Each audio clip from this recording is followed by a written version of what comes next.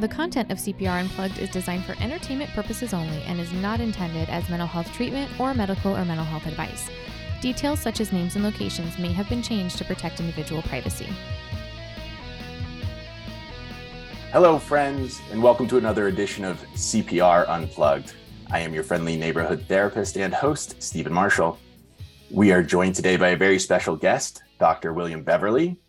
Dr. Beverly is a licensed psychologist and licensed marriage and family therapist. He's a faculty member in the counseling department at Glendale Mountain Community College, where he also serves as a coordinator for the Behavioral Health Sciences program. Dr. Beverly has held leadership positions in a wide array of behavioral health settings all over the state of Arizona. Some include residential treatment for teens, therapeutic group homes for adults with serious mental illness, forensic psychological programs for sex offenders, and general outpatient counseling and psychiatric care. Dr. Beverly is also an adjunct professor at Northern Arizona University, where he has taught in the education psychology department for the last 10 years. So Dr. Beverly, sounds like you are a busy guy. Thank you so much for joining us. Oh, thank you for having me. It's my pleasure to be here. Absolutely. So our conversation today is going to focus around borderline personality disorder. And I think that historically, borderline personality disorder has been something that's difficult to diagnose, maybe even difficult to understand for a lot of people. So I was hoping that you might be able to give us an idea of, what borderline personality disorder is and maybe how it differs from other personality disorders. Absolutely. And, one thing just to kind of take a step back and talk about personality disorders in general, and BPD being one of those that has the most stigma, I guess, attached to it, or certainly one that elicits or evokes a strong response from those in the profession. I was trained, in the 90s in this stuff when we were still using DSM-4. And the reason I mention that is the Diagnostic and Statistical Manual of Mental Disorders in its 4th edition still had what we called the multi-axial system, Axis 1, Axis 2, Axis 3, and so forth. And Axis 1 was the psychiatric disorders. Axis 2 was personality disorders and what we now call intellectual disabilities. Axis 3 was medical and so forth.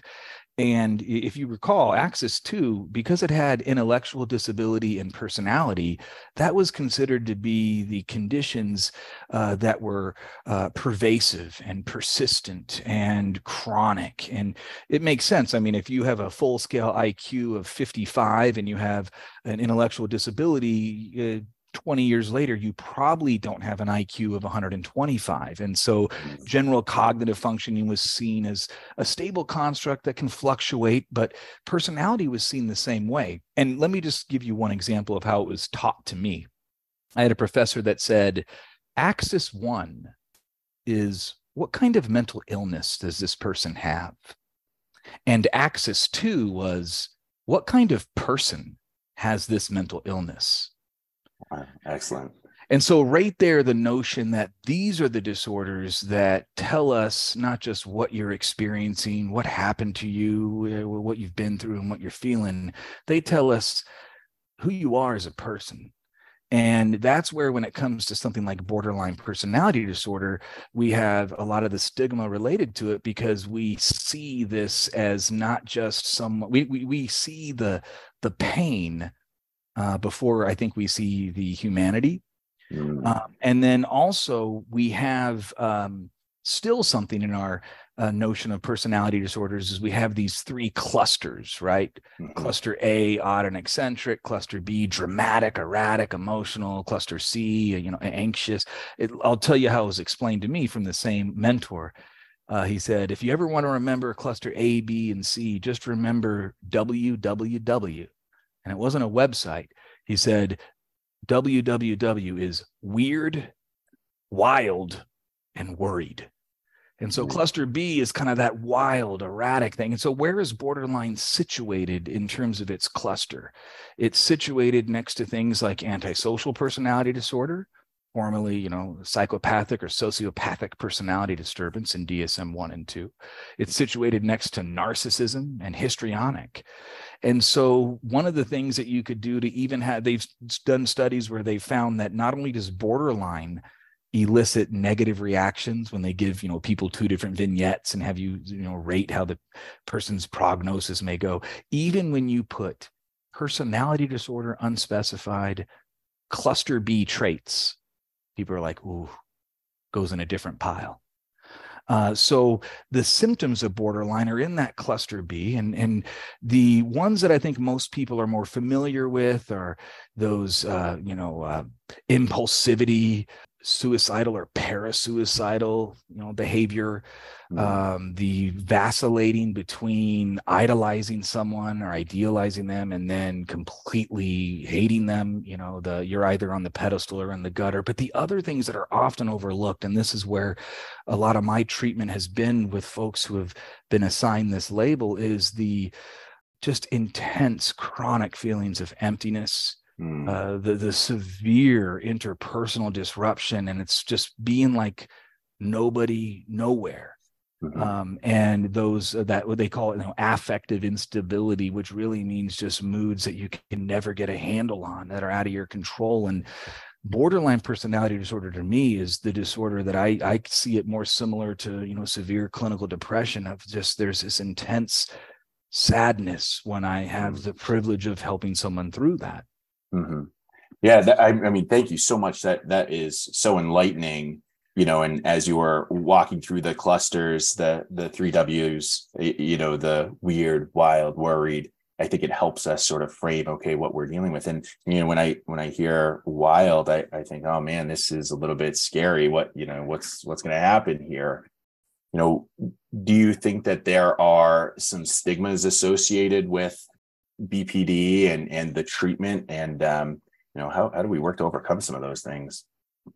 Absolutely. And in terms of stigma, I think you were at a workshop I did recently where I asked the audience by show of hands, who here has worked with someone with borderline personality disorder? And that anytime I do a talk or workshop on this particular condition, that's my first question. And every hand goes up because to some degree, folks have, we know that these are individuals that tend to utilize our services. Then I ask the follow-up question, usually while the hands are still up in the air, and I say, by show of hands, who here enjoys working with people with borderline personality disorder? And the hands come down very fast. And I sometimes see no hands remaining. I've asked that question dozens of times, and I've never seen anything in double digits still up in the air, even with a large audience. Now, why I think that is, and this is not just based on my, clinical or anecdotal experience, but the research kind of helps us understand this too. Most of us who interact with folks who have borderline personality disorder typically do so in their darkest hour. And that was my experience for many years as well. And what that means is we see these individuals in crisis. And oftentimes an interaction with someone with borderline personality disorder often ends with 602-222-9444, and we're getting a mobile team out, and then they go through all these different arrays of services, and we might see them at a later time. And then when things begin to exacerbate in an outpatient or other type of setting, we're having to utilize these services. It wasn't until less than 10 years ago that I was in intensive outpatient and then family therapy with the treatment of borderline personality disorder, that I began to see the different facets of it. And I began to see that when you are no longer working with folks just in crisis, just in their most vulnerable points, but at all these other stages of treatment and recovery, you began to see that, oh my God, this is one of the most treatable conditions. It's a condition in which recovery and hope and resiliency are the norm, are common. And if you are only on one side or just different pockets of the treatment continuum, then you are going to have a very myopic or narrow view of this condition. And you, in most instances, may be blind to the incredible growth that folks with this disorder experience in their lives. Yeah. I think thinking of those misconceptions that people hold, The idea that recovery is possible is just such a powerful message, and that learning to manage the symptoms that you experience, that is within the realm. And when you were describing how clinicians typically encounter someone who's in pain or crisis, I think that is probably the most common interaction that you have. And so it skews the entire view that you hold towards a person who's managing a diagnosis of BPD. But it sounds like, as you were able to dive deeper into it and maybe even work with some folks, you saw the unstable relationships, these intense emotions or the impulsive behaviors, and you were able to find a pathway forward with them. And so I guess that kind of leads us into the idea of treatment. What are some of the treatment options that are available? I'm glad to speak to that, and kind of to give some context to treatment, because this also speaks to what we were just discussing. It reminds me a little bit of, this comes from The Heart and Soul of Change, Scott Miller, Barry Duncan. It comes from Michael Lambert's work on the common factors, Bruce Wampold. If you look at psychotherapy outcome research, Assay and Lambert in The Heart and Soul of Change, which was, Miller, Duncan, and Sparks, they outlined what they consider to be the 4 factors that appear to account for change that happens in therapy. And the largest one is what we call extra therapeutic factors. They call client strengths, things that are unique to that person. But it's the others that follow that are really important. I mean, that accounts for, according to them, 40% of the variance, if you will. But 30% of it's a therapeutic alliance. I'll speak to that momentarily. 15% is interventions, approaches, and methods. Speak to that as well, because that was the heart of your question. But the other 15% is what's known as installation of hope. Sometimes they call that placebo. Now, that's important because even when we're not talking about a flesh and blood real client, when we're talking about just a vignette, a person on paper, we see the stigma. Mm-hmm. So some of it, as you mentioned, was we see folks at their most vulnerable and in their darkest hour. And if our experience is limited to those moments, then we will form certain expectations. But now those expectations start to impact our experiences. Mm-hmm. So what I mean by person on paper or vignettes is there are a number of studies that have been done where you take clinicians, could be LCSWs, LPCs, psychiatrists, psychologists, and you give them 2 vignettes, and one describes a person and it says their diagnosis is PTSD, and the other describes a person and it says their diagnosis is borderline personality disorder. Everything else could be identical. It's talking about trauma, periods of disassociation, thoughts of self-harm, intense, intrapsychic suffering and distress. And then they have the clinicians, the psychiatrist, the clinical social worker, the therapist, whatever, rate how likely that person is to recover and talk about their prognosis. And even though people are looking at the exact same client description, the exact same phenomenological experience of that person, just having that BPD moniker leads the person to see this person is less likely to recover, more difficult to engage. And so part of it is, without a doubt, encountering people at their moments of greatest distress, seeing them in crisis, and then they go somewhere else. And the other part of it is that begins to shape how we perceive folks that we encounter later on. And then when we see someone as less likely to experience growth, recovery, healing, and change, that common factor known as installation of hope, conveying to the client through our words, actions, or otherwise that this is going to get better, that is gone. That accounts for just as much as our methods, our interventions, and our treatment. So all the bells and whistles and all the techniques that we have really get kind of washed out by us not being able to see that this person's capable of experiencing healing and change. Before I talk about the methods, because this connects to it, I once had a client. She was going to see me, and I was going to be the 3rd person at one of the major providers here in Maricopa County that she was going to be seeing in like 6 months. And it was because one person went to Jewish family, the other one person went to Touchstone. I'm starting to narrow what place it was at, I guess. And she said, I need you to promise me that you'll still be working with me in 6 months. Now, that's a tough question. A lot of us may have heard some variation of that. Now, this comes from my strategic therapy training and my solution-focused stuff. But I told her, I go, can't do that. And she looked, oh, all right. And I go, because I can't promise you that you'll still have these problems in 6 months. Wow. And then I told her, well, part of what we got to work on together is you've already assumed that 6 months from now, this will still be in your life, this pain that I've only heard briefly about. One of the things that I'm going to work with you on is just entertaining for a moment the idea that 6 months from now, these things aren't as bad. And she's like, all right. Now, I still was at the agency in 6 months, but I would have said that even regardless of the outcome. But that's where and that wasn't just BSing her. That's how I approach this work. I don't think it's a radical belief to see that, yeah, this is something that with a systematically applied approach, this can get better. Now, as far as the approaches out there, at the workshop that I met you at, I think I showed a picture of Dr. Pepper.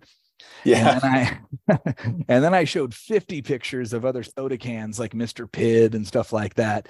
Mr. Pibb doesn't have a doctorate degree, but he tastes the same.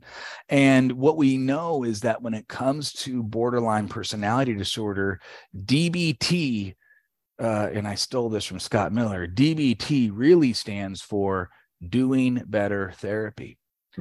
Marsha Linehan describes her approach, which is well established and works very well with this population, but she describes it as benevolently demanding. Now, she also says, I unconsciously stole all of this from Carl Rogers, and I can provide that quote and a citation if needed. She says, in rereading him, I just realized how radical he is. But if you think about those three core conditions of a helping relationship, unconditional positive regard, now, regardless of anything you've ever said or anything you've ever done, by virtue of your humanity, you're worthy of dignity and respect. I give that to everyone I meet with, even when I'm in forensic units with some folks that have done stuff that it's hard to even describe. Then you couple that with, empathy, being accurate empathy, and we all know what that is as clinicians. But then the last one there is authenticity, genuineness, being real. And benevolently demanding means being benevolent, seeing people's dignity and value, and then demanding being genuine and being real. Now, all three of those conditions have to be operating simultaneously. And this is empirically supported. They did a study where they compared person-centered therapy to dialectical behavioral therapy, DBT, and they both showed incredible outcomes in terms of self-harm, depression, interpersonal functioning. And they had certain things that were present in both of them.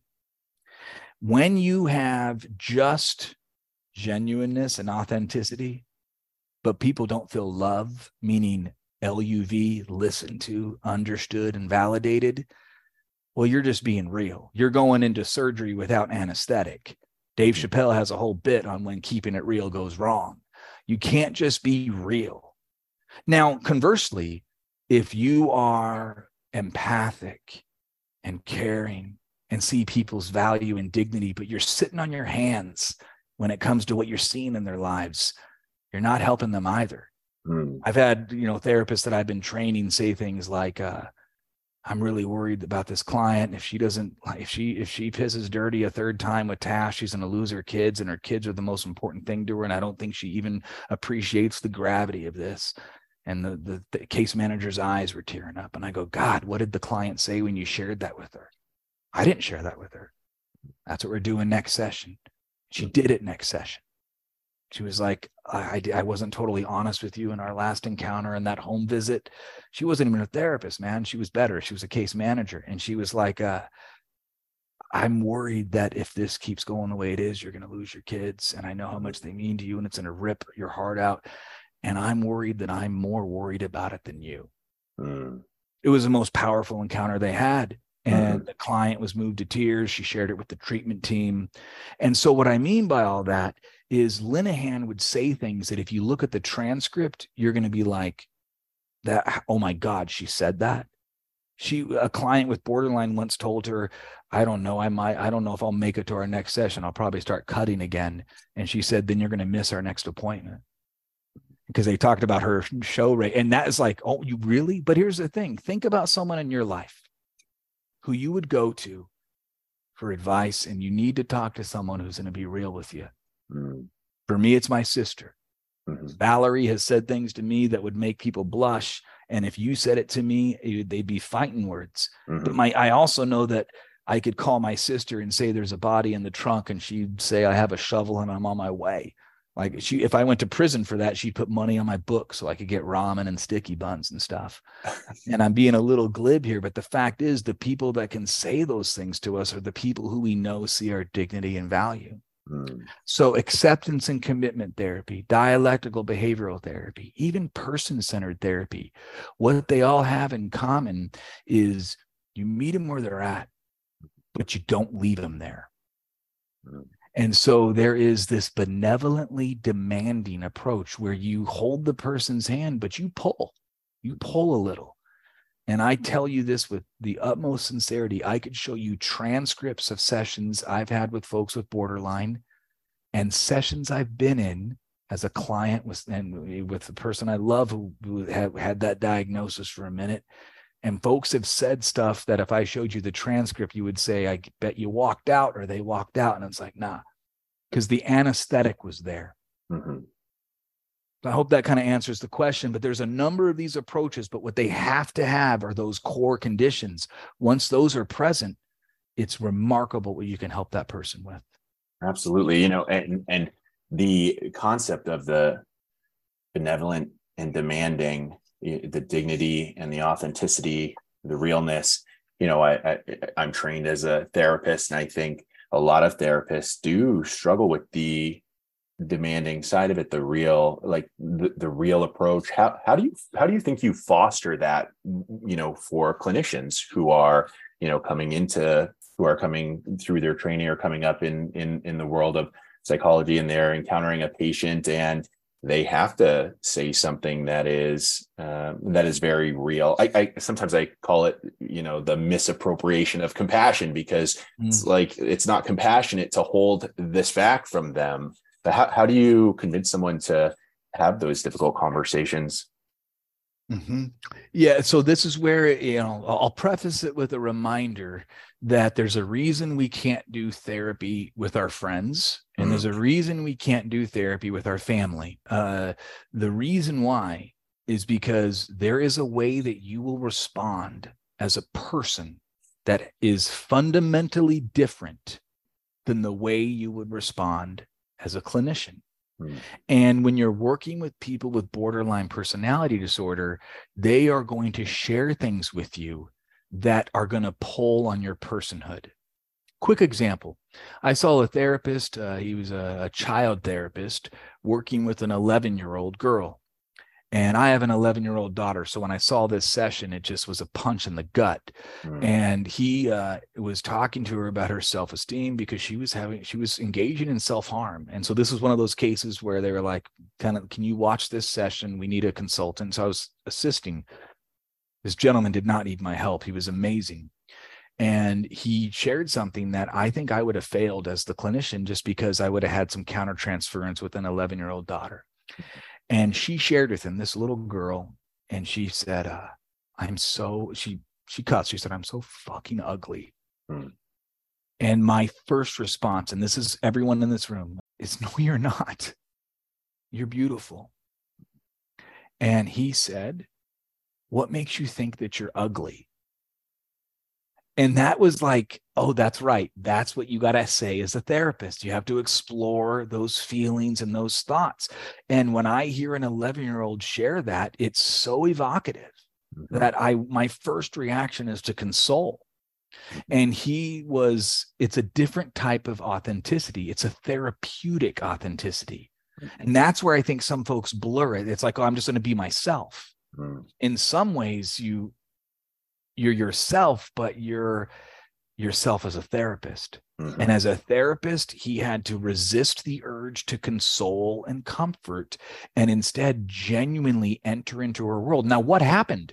Oh my God, she started sharing stuff. Mm-hmm.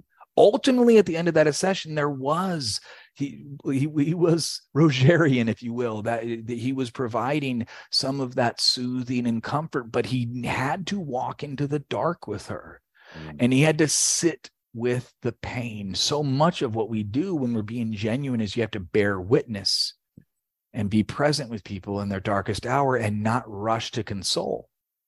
And so that to me is part of it. And I think the other part of it, if we're talking about younger therapists, I don't mean by the candles on their birthday cake. I mean by their years in the profession or entering within their first 5 years of practice postgraduate. I share a quote with them. I don't know where I got it, but it's written on my wall for a reason. And it's this: it's not about being impressive. It's about being real. And I think a lot of times as therapists, we're searching for the right things to say. We're thinking about interventions and techniques. And what people really want is love. And to return to that acronym, they want to feel listened to, understood, and validated.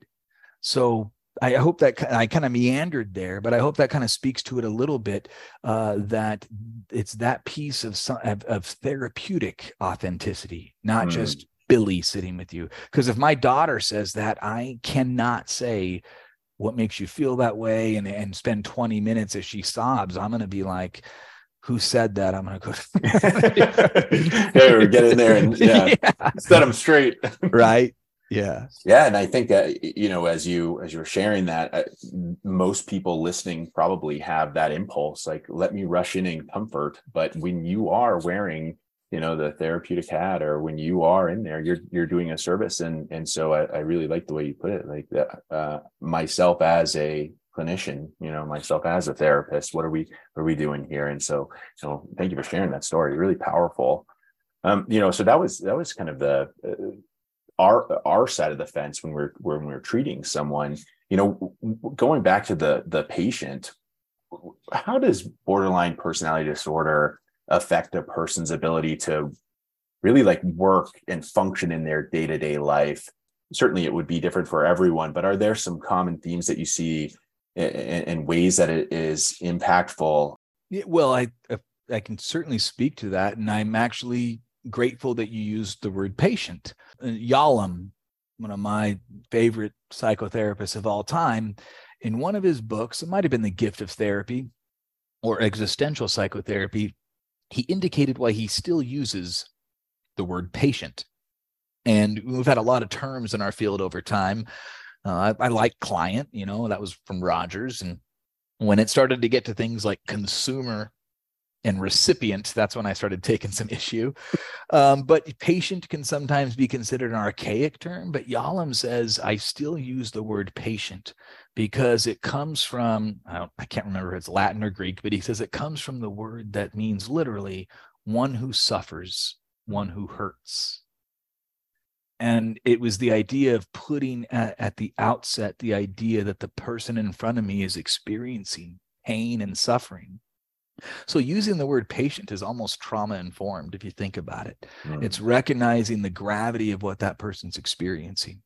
Day-to-day life for someone who has borderline personality disorder, there's almost a sequence, if you will. The diagnostic criteria listed in the DSM, I believe, is not intended to be chronological. It's kind of arbitrary, but I see it as those chronic feelings of emptiness coupled with intense fears of abandonment. It's perceived or actual fears of abandonment, and that despair that the person feels, and then the mood instability, which means just not being able to get a handle on what they're feeling. And then lastly, put that with an unstable sense of self. Some people have even called it, in the psychodynamic literature, they call it a self disorder. It's that's what I meant by nobody nowhere. In terms of self-concept, which is different than self-efficacy or self-esteem. This is what comes after the two words, I am. There's a blank there. That is what leads to the interpersonal distress, where the person just feels like they cannot form these bonds where they feel safe and secure. And so, and I know I'm getting real theoretical, but it helps me understand it. If you look at Erik Erikson's stages of development, adolescence is referred to as identity formation versus role confusion, where we develop a sense of like self or personhood, self-concept. That's part of borderline in terms of what's absent or what's impaired or what's painful. What's the next stage of development as you go from adolescence into young adulthood? Where does this disorder usually get diagnosed? Late adolescence, young adulthood. That's followed by intimacy versus isolation, where the key task, according to Erikson, is to form enduring bonds of love and friendship. So you have this period of 14, 13 up to mid 20s, where the development of a sense of who you are, the person you are becoming, and then followed by being able to establish some type of connection to the outside world. The early developmental therapist talked about a safe haven, a secure base, that once you have this place of security, that you can then explore the world, knowing that you can then return back. Those are all absent. And so the day-to-day life, what we tend to see, what's observable, is the interpersonal intensity, the intense conflict. You hear that thing, frantic attempts to avoid real or imagined abandonment, intense affect and anger, which just means like the lashing out. And then, of course, the self-harm, parasuicidal threats and gestures, even transient psychotic symptoms. So that's where, under incredible distress, you have those dissociative elements. But what's happening that is not clearly observable is that intense despair. I mean, it's just such pain. And that's what I meant previously, where it's like, I know this isn't a mood disorder proper, but that's where I see it kind of in that element of it's the level of depression and despair is so massive. This is a slight digression, but it's important to remember when we say clinical depression, that episode means a very different thing depending on what disorder it's associated with. There's something known as a major depressive episode. It has 9 criteria, hopeless, hell. We all know that. However, someone who's bipolar, who's experiencing a major depressive episode, has a higher rate of suicide than someone with clinical depression who's experiencing that episode. So that's why we talk about sometimes unipolar depression and bipolar depression. That's why we often ask someone who's depressed, or we should ask, do they have a history of mania? We don't use that jargon, but we'll assess for that, because we know that that's more severe, that depression. That's not to minimize clinical depression. Borderline will have those same features. And I think when you see someone as a patient, one who suffers, one who hurts, not one who's threatened to hurt themselves if you don't help them, but one who's experiencing a pain they see no way out of, then you see the humanity. Can I speak to a second about self-harm? Absolutely. Yeah. I was hoping you would. Yeah. So this is again going to feel like a stretch, but this is how my mind works. When we have things like civil unrest in our society, when we have things like where we see people start to light things on fire because of what's going on in their community.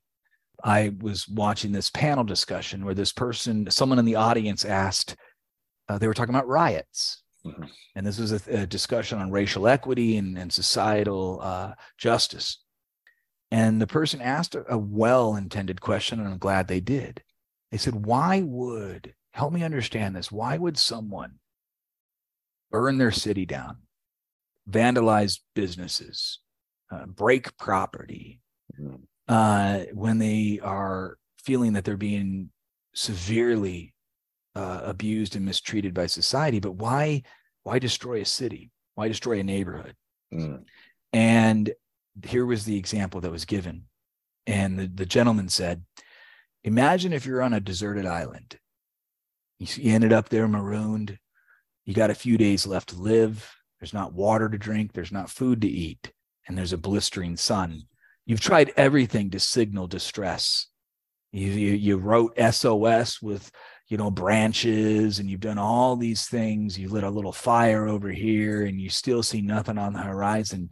He said, I guarantee you it's human nature. We've seen this happen. This is what happens. If you had the ability to, at some point, you'd burn the freaking island down. You would light every tree on fire. I'm dying. I need help right now. I don't care if every coconut's screwed up now. You would eventually light the plate. You'd light it up. And those are those cries for help. Those are those like, I don't even know if I want to die, but I need to tell the world right now, I can't live anymore in this skin with these feelings, and I don't know what to do. And so I'm lighting the island up. And so I'm hearing that. Again, we're always therapists. I'm like, shit, man, I'm supposed to be learning about social justice, but I'm like, oh my God, that's borderline personality disorder. Because people are like, why would you destroy yourself? Why would you take a paper clip and do that? And I'm like, dude, it's Martin Luther King said it himself. Violence is the voice of the unheard. And so when you don't feel listened to, understood, and validated, at some point you're lighting it up to get help. Right. Wow. So powerful. What a great analogy too. When you think about civil unrest, you say, okay, there's obviously something going on here. No one would burn their home or their community to the ground. No one who is in a healthy state of being is going to be, self-harming. And it's because of the conflict that's enduring within that community or within that person. And as you were sharing about or relating it back to Erikson and the idea of, a healthy identity and maintaining healthy relationships, those are really firewalls or safeguards against destruction, right? Against the things that tear us down. If you have a understanding of your values, that's something you work on in treatment as well. And you have strong relationships, people who are willing to endure the suffering that you're encountering and hear you. And like you said, listen to you, understand you, and validate what your experience is. Then all of a sudden that which is intolerable becomes tolerable. You've instilled some hope. Yes. And as far as understanding, that's another word for empathy. And in that same session, a woman spoke up later, and I'm so glad the guy asked the question, because it was the impetus to people really getting it, myself included.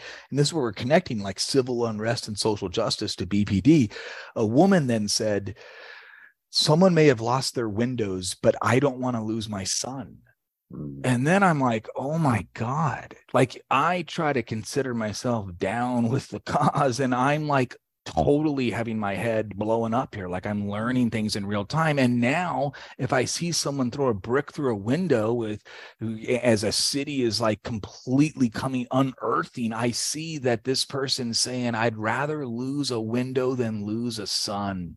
And so when you start to see what looks like violence or destruction, but in context, and you see it as survival, or you see it as distress, or pulling this lever on the wall of like, oh my God, we can't, I'm going to die if we can rebuild the island, but we can't rebuild my son. We have to do something. And so you start to see a person's self-destruction and mutilation as I need help now. And I know I'm diatribing here now, but that changed me. And that was recently, so this is something where I continue to understand human behavior in a sense of people being against the wall. And here's what do we see though? If you're a casual observer watching riots on TV, you're scratching your head, and many people are thinking Law and Order. It's like, a Haldol shot and a trip to Desert Vista, or a trip to county jail, and let's fix that's a property destruction. And we're not necessarily thinking, oh my God, we need to get in here. This is unacceptable. The violence is the voice of the unheard. And so as a clinician, I remind us, and I shared this in that workshop, that it's no coincidence that the word listen and the word silent are spelled with the exact same letters. And so being able to just bear witness to someone's suffering and hear it and listen to it and attend to it. Now, then what we do is we listen to, and this is where I get a little solution focus, some of those heroic themes in the person's problem saturated narrative, if you will. But seeing someone's behavior that otherwise is inexplicable. An article that even just the abstract I would love to share with you. I think I shared it in that talk you were at. It's from the 60s, so it's like 60 some years ago, and it's called something like the syndrome of the wrist cutter. And so it's back in this DSM-1 days when this one was published. DSM-2 is 68, so yeah, this is DSM-1. And they're talking about like introjects and object relations and the mother figure and all that, but at the very end of the abstract, it describes self-harm as ultimately resulting from an inability at that moment to give and receive love. And I'm like, oh my God, these psychiatrists, they were kind of nuts back then, but they got it in that sense. Right. Wow. You know, I was, as I'm kind of unpacking some of that, I also am kind of drawn back to the idea of the benevolent and demanding. So you sit silently, you listen, you show empathy and love. And then through that establishment of trust and relationship, you're able to hold accountable and hopefully show a different way forward. And it seems as though when we say it like that, oh, so easy to do, but not so easy in practice. And certainly, you know, within family dynamics or relationships at work, or even the therapeutic relationship. And so that leads me to then my next question, which is really like, how can friends or family or coworkers help support someone who has borderline personality disorder? Well, this, for one, it takes us full circle to the beginning, which is, you know, stigma, but what the research actually tells us and how so much of our experience with borderline is limited to, if it's a pie chart, like this sliver of like the ultimate most painful moment. I had a loved one that had, and this was after their second suicide attempt, and they were severe, where they had a diagnosis of, and the person was like 14 at the time. And so that's rare, right? We tend to not diagnose personality disorders in adolescence. It's controversial, but you have the idea that early diagnosis leads to early treatment and so forth. And they put personality disorder, unspecified, borderline features. And it was a death sentence. It was a death sentence. I was like, all right, this person's going to be making freaking puka shell necklaces at Art Awakenings on First Fridays for the rest of their life. I was like crying, man. Right. Yeah. It was my daughter, man. And so I was just like, all right, there it is. It's stage 4. It's terminal. And then I did the research.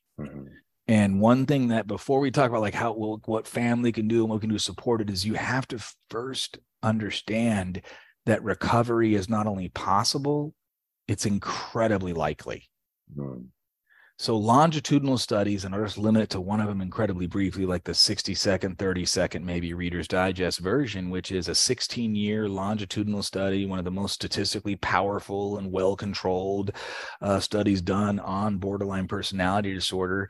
16-year longitudinal study showed that not only did 88% of folks in the study have a period of remission of at least, 99% had a period of remission of at least 2 years without symptoms.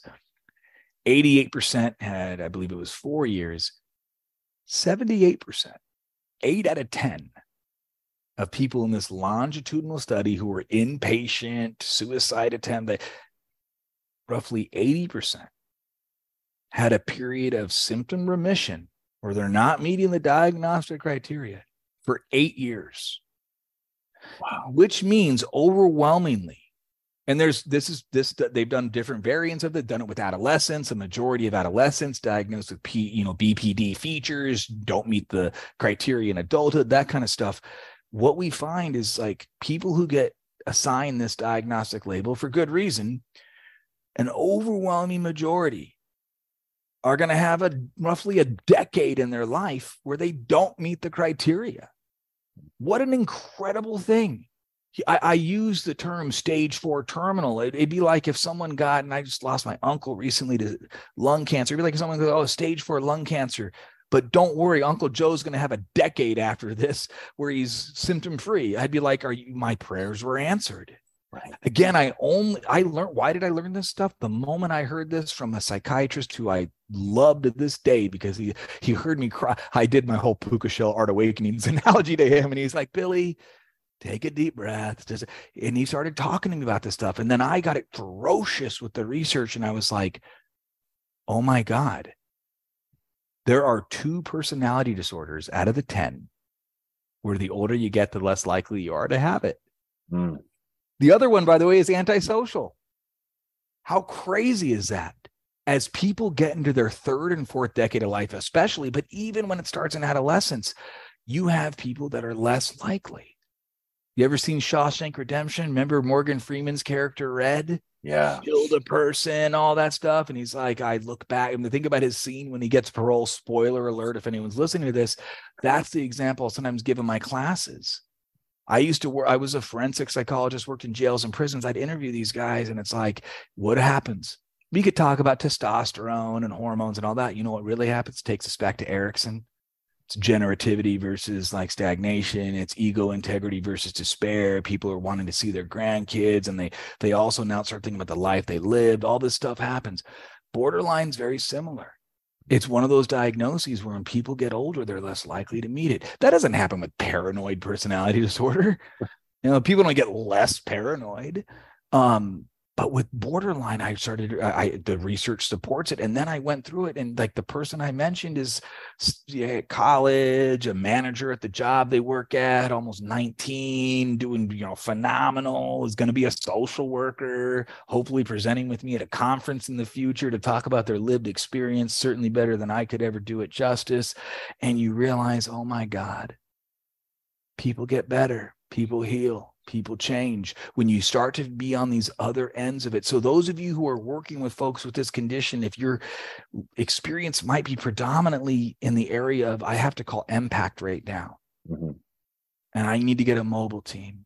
And this person might go to Aurora or some other facility. And then from that, they'll go to IOP. And from that, they'll go to this. And I've been on those sides of that in other ways. You then begin, I want you to know that recovery is not possible. It's likely. It's very likely. Again, roughly 8 out of 10 people with the disorder will have a decade in their life, roughly, in which they're not experiencing this. Think about having a conversation with them then, right? Right. I've had the privilege of doing so. I want to share one last thing that's kind of personal. When my daughter was in her, I was at my scariest moment. I was up in Wickenburg, and I just, man, the name William means a strong protector. I'm still working on an article about this called The Failed Guardian, like what it means as a caregiver or a parent to not be able to rise to the occasion. I realize it's narcissistic to think that way, but at any rate, I get to the clinic, and we were talking about NAU North Valley, the other program I teach in, these therapists in training. And there was a therapist therapist in training in the master's degree program. Her name was Edley. Her name's still Edley. And we published an article in a peer-reviewed journal on, suicide prevention among sexual minority youth. And this person also is gay, this adolescent here I was with an adolescent who was actively trying to die. And what a fraud I felt like. And I mentioned Edley because I get up to this clinic in Wickenburg, and my daughter's telling me about, you got to meet my therapist. She's not really my therapist, but she's the director here. And I'm like, God, it's like family day there. One of these there for a couple months, and I go, I'll meet her. Yeah, and her name's Edley. I was like, oh my God. So I go, and she introduces me, and Edley sees me, and she already knew her same surname. And the person that was treating my family member inpatient residential now at this point, was the person who wrote the article with me that was making me feel like a fraud. And she's been out of grad school for less than 5 years, and she had a profound impact on this person to this day. And it was a weird feeling, man. It's inexplicable, indescribable, I guess would be a better word. And that's when I felt so ineffective, but all of a sudden so relieved. And that's where it's not about the letters next to your name. It's not even about how many years you've been doing this. If you can meet them where they're at, don't leave them there. See their dignity and value, be genuine and real. And to the best degree you can, listen, understand, and validate and empathize. You'll see that in acceptance and commitment therapy. You'll see it in dialectical behavioral therapy. And I don't even remember the question that spurred this response, but it's just me being heartfelt, seeing like when I saw it firsthand, and you see that recovery is not just possible, but probable. And the only thing that can get in the way is our failure to accept that. You realize this is a condition that should no longer be something you run from, but something you see as, oh my God, what an incredible opportunity to meet this person at their most vulnerable in their darkest hour and be a supportive force in their life and help them go from being nobody nowhere to somebody somewhere. Oh, really well said. And, I think on that note, we probably have found a good place to kind of wrap things up. Dr. Beverly, I want to thank you so much for stepping into the spotlight here, sharing your expertise, parts of your personal story, instilling hope that patients with borderline personality disorder can and do get better and lead fulfilling lives and recover and have beautiful families and experiences. And a large portion of that in your story when you said, all you have to do is really just be, like, drop all the other stuff, just be there with them. And you certainly have inspired me, and I'm incredibly grateful for you coming on. I really am. To our listeners out there and listener world, thank you for being with us. Got questions or ideas for the podcast? Or perhaps you have your own story to share. We'd love to hear from you. Email us at podcast@crisisprepandrecovery.com or call 602-281-7795. You can also find us online at cprpodcast.podbean.com or wherever you prefer to find your podcast. CPR Unplugged was produced by Crisis Preparation and Recovery, Inc. The intro and outro music was created by Rob Wilson. The CPR podcast team includes Tamara Lamontagne, Ben Edwards, Laura Kaufman, Rob Wilson, and Michael Magarinos. Special thanks to Jason Spisak for technical support.